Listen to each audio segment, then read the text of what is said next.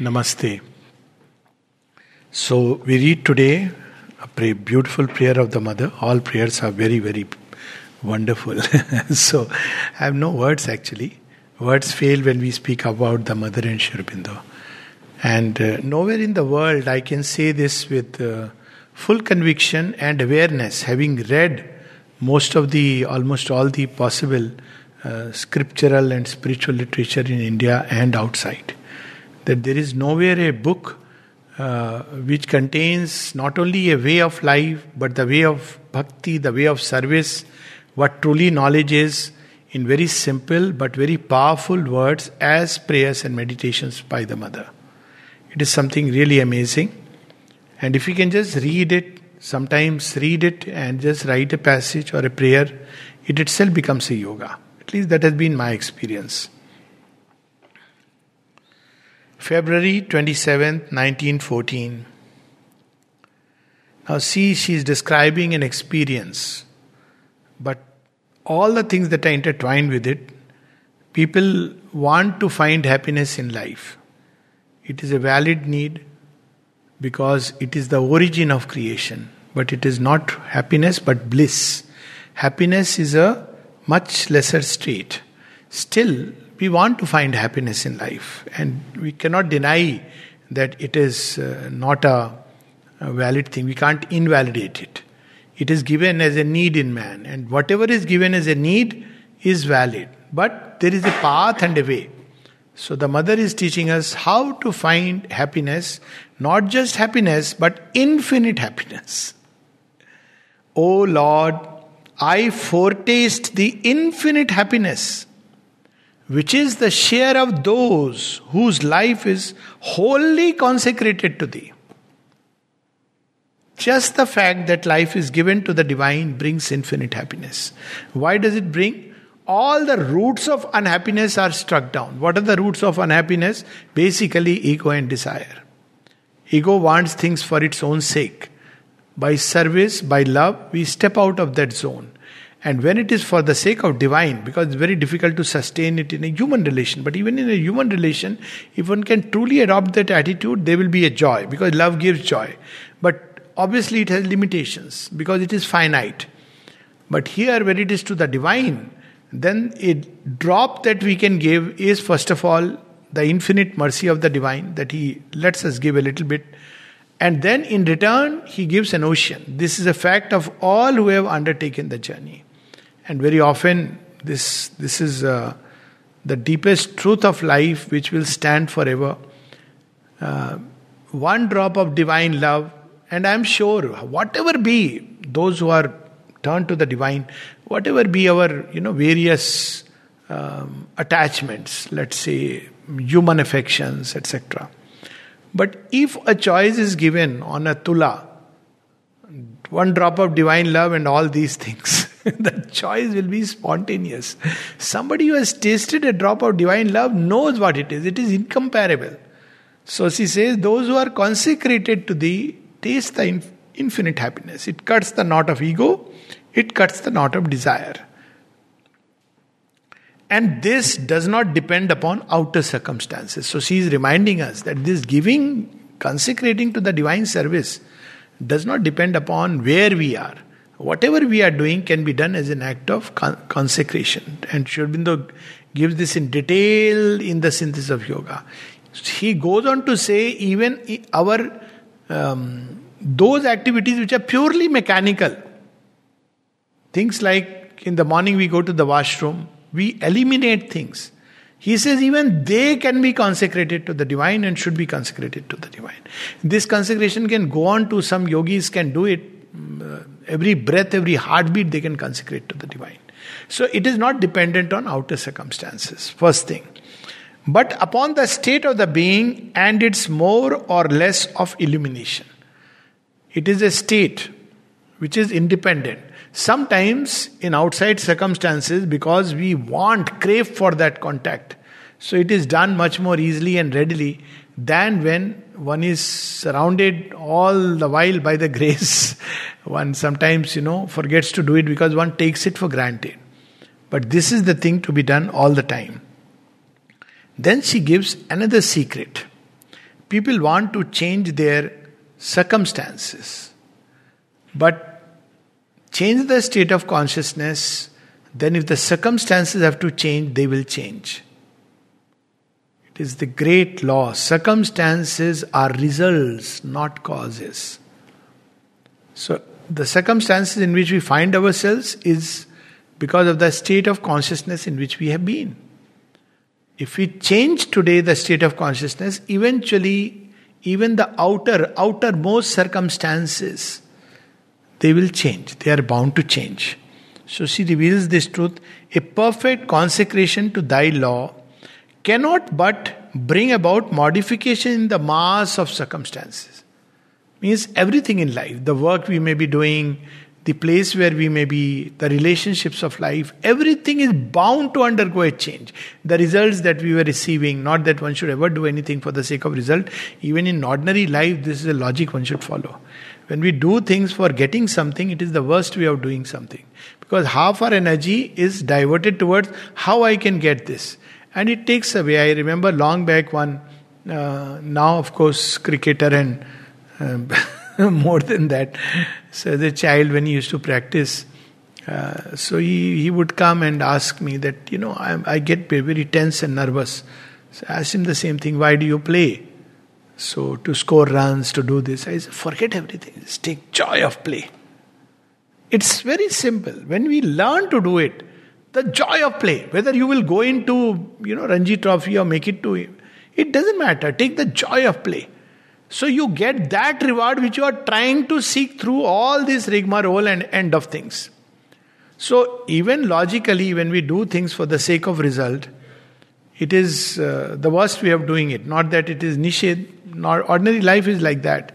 But here she is revealing something else. She says even the results, the circumstances, everything is bound to change when we are perfectly consecrated to the divine.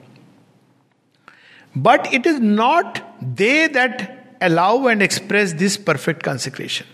So it is not that these change of circumstances, then only I can consecrate myself. Very often people say, I want to come to ashram, I want to, give myself, do this work, that work. But what to do? I have so many, this problem, that problem. Take the right attitude and see how things will change. Even the circumstances will change. So this is what she is revealing. I mean to say that it is not in given circumstances always the same for all that thy law is manifested. For everyone, this manifestation is different according to his temperament. That is to say, according to the mission which is for the time being assigned to him in the physical life. So the circumstances themselves are given to us to develop certain aspects in our own life, certain attitudes, certain kind of temperament which is going to be useful for the future. So because Yudhishthira has to become a king, he has to lose the game of dice. He has to go into the forest, go through all that suffering and hardship, so that when he becomes the king, he really understands what it is. That's why never go to a healer who has never fallen sick. It may sound like a paradox, but he will see you from a distance and prescribe medicine. Because he doesn't know what you really need at a point of time when you are not well. So similarly, those who are born for love for the divine, they will go through many heartaches and heartbreaks. Don't worry about it. Heart is being trained thoroughly to love the divine and the divine alone. Those who are meant to fight, be a warrior for the divine, they will meet the first challenges of life because they have to become a warrior. Till at one point of time, the divine says, now you are my pakka steel. Can I make a sword out of you? By then you are ready. Doesn't matter. Because you have trained like that. Those who are born for wisdom, they will meet the most impossible situations in life. Why? Because wisdom is the only one which can resolve these issues harmoniously. So when circumstances are given for each one, they are according to the divine law and the line which we are born to manifest. They will not be like everybody is in the same circumstance situation. But we must know how to make use of them through the right attitude. But what is invariable and general? So, though the outer circumstances will be according to the divine law, but what is invariable and general is the happy peace, the luminous and immutable serenity of all those who are solely consecrated to Thee. This is very simple. One step test. If one is consecrated to the divine, one will be in a state of peace and joy. If there is depression, reverse, agitation, restlessness, then something is amiss. Very simple. There is a barometer given within us that all is well. If we are depressed, all is not well. There is some corner which is completely dark, which is holding back, which is reserved in its surrender, which is not yet surrender. That has to open to the light and give itself. Who have no longer in them any darkness, any ignorance, any egoistic attachment, any bad will. So why does darkness come? Why the dark corners are there? Where there is a curling up. We want to hide something from the divine. Not that the divine will not see. He will point our finger. See, can you see there? There is nothing. It's in those people, Lord. I am fine. Don't you see how good I am? Problem is in that other person. So Lord will say, that other person is not my responsibility right now. Universal nature is taking care. But you just see there. No, nothing. See, I'm very nice, Lord. I never do any wrong. Again he will say, see carefully. And if we hide it, one day he will puncture it and it will come out. Then you will say, thank God you did it for me. Divine surgery. And there is so much relief and release. Then egoistic attachment. All suffering is because of that. Suffering that comes from people is basically because of egoistic attachment. If you really analyze it. Egoistic attachment means that, see, there are two kinds of love. One is the surface love. Surface love is based on that. It is based on the reactions, responses. You did this to me, okay. I am going to react now. So this is how surface emotions work. They are like waves in which we are caught. So momentarily there is love, and during that moment, everything is yours. Next moment he says, I don't care. No, you are the worst person in the world. So it just seesaws on the surface. But in the depth, as Mother says so beautifully, bitterness is on the surface. It is an illusion. There is sweetness in every heart. So if you go behind the surface, you will see there is nothing but love. But for that, we have to get rid of the egoistic attachment. Egoistic attachment means all this. My ego should be satisfied. It must be fulfilled. It must be assuaged. If not, I don't care about you. So egoistic attachment. And then she says, any bad will. This is the worst thing. Bad will is, unfortunately, there is so much bad will in the world. Much of it is not conscious. Fortunately, Mother says that much of it is, but unconsciously. And it takes even the form of ignorant goodwill is a bad will. She says, for example, people see you and say, what happened to you? So you don't know, you say, why? You look like, have you lost weight? Are you alright? You are looking yellow. I don't know what colors. So when they see and say, you are looking yellow, I say, you are color blind. I am perfectly... Yellow of the jaundice is to be seen below the upper eyelid, by the way. Medical gyan thoda sa. It's not seen on the body. If it is seen on the body, that means Yamaraj is knocking at the door. You are looking yellow. So maybe you have applied turmeric or whatever. That's the only logical reason. There is no other logical reason. Yellow of jaundice is seen below the upper eyelid. That's just an aside. But people say that. Why you want to see us sick? It's an ignorant bad will. And lot of bad will like that. And there is a conscious bad will which is very dangerous. May this happen to you. May this harm come to you. There are people like that who have this kind of tendency. Yet they actually, unfortunately, unwittingly call it upon themselves. Especially if the person is turned toward the divine, it's very dangerous. But fortunately, those who are turned toward the divine will absorb it inside because they know it will harm you. So if you throw a bad will on somebody who is consciously turned to the divine, he'll not let it go back to you. He will, like Shiva, drink it and pass it on to the Lord. Go through the pain and suffering rather than giving it back. But one is freed of one's own bad will. There is only goodwill. Why goodwill? Because ultimately at the end of the day, sab uske bande hain. All are, even she has gone on to say, when we criticize somebody, it is one form of bad will. What does it mean? It means I am criticizing the divine. And see, in the world there is so much, this world is so horrible, why you made this horrible world? Just imagine somebody tells us, we have made a little painting, or my example, writing a poem. Poem achhi hai, there are 3 words where there are defects. Or not even that. Some people don't even talk about poem achhi hai. That word, it's a error, it should be. Now, what has happened? So obviously, it is not about the poem, it's about the writer, isn't it?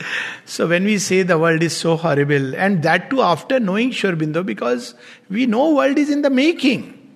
If it is a finished product, it is horrible. Agreed. But he himself has said, I am making it. No, wait for some time. Come participate. Have the joy of being a participant, collaborator.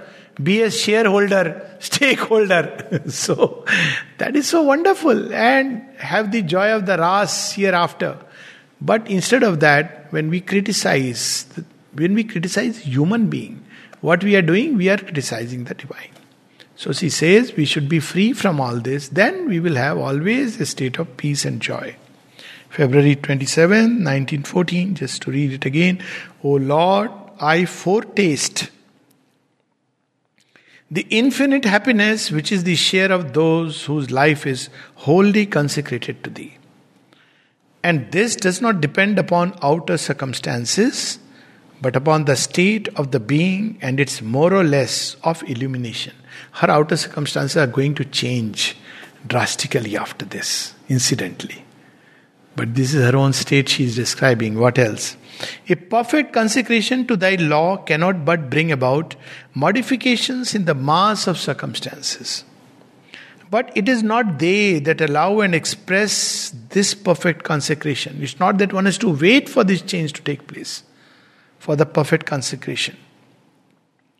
I mean to say that it is not in given circumstances always the same for all that Thy law is manifested. So it will not be that the circumstances have to be the same for everybody for the law to be manifested. So some people would think that, only by being in the ashram, then only I can give. No, wherever you are, give. If then you are destined to come here, then that will happen. If not, doesn't matter. Wherever we are, we can offer. Who can prevent us from offering ourselves to the divine? For everyone, this manifestation is different according to his temperament. That is to say, according to the mission which is for the time being assigned to him in the physical life. So depending upon that, the circumstances are given. Look at Gadadhar ji. Anybody knows who is Gadadhar ji? Who became a priest in the Kali temple.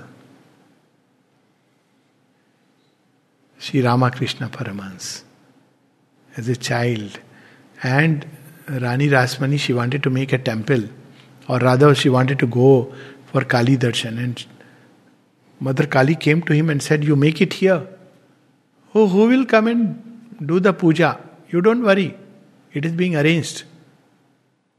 So that first person was somebody else. Then he came in. And then look at, what happened afterwards. So we think that it is the circumstances. Living in that place, which was a new temple.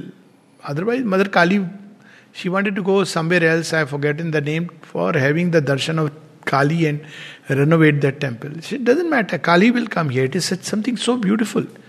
Even in everyday life. If I cannot go to you, you can always come.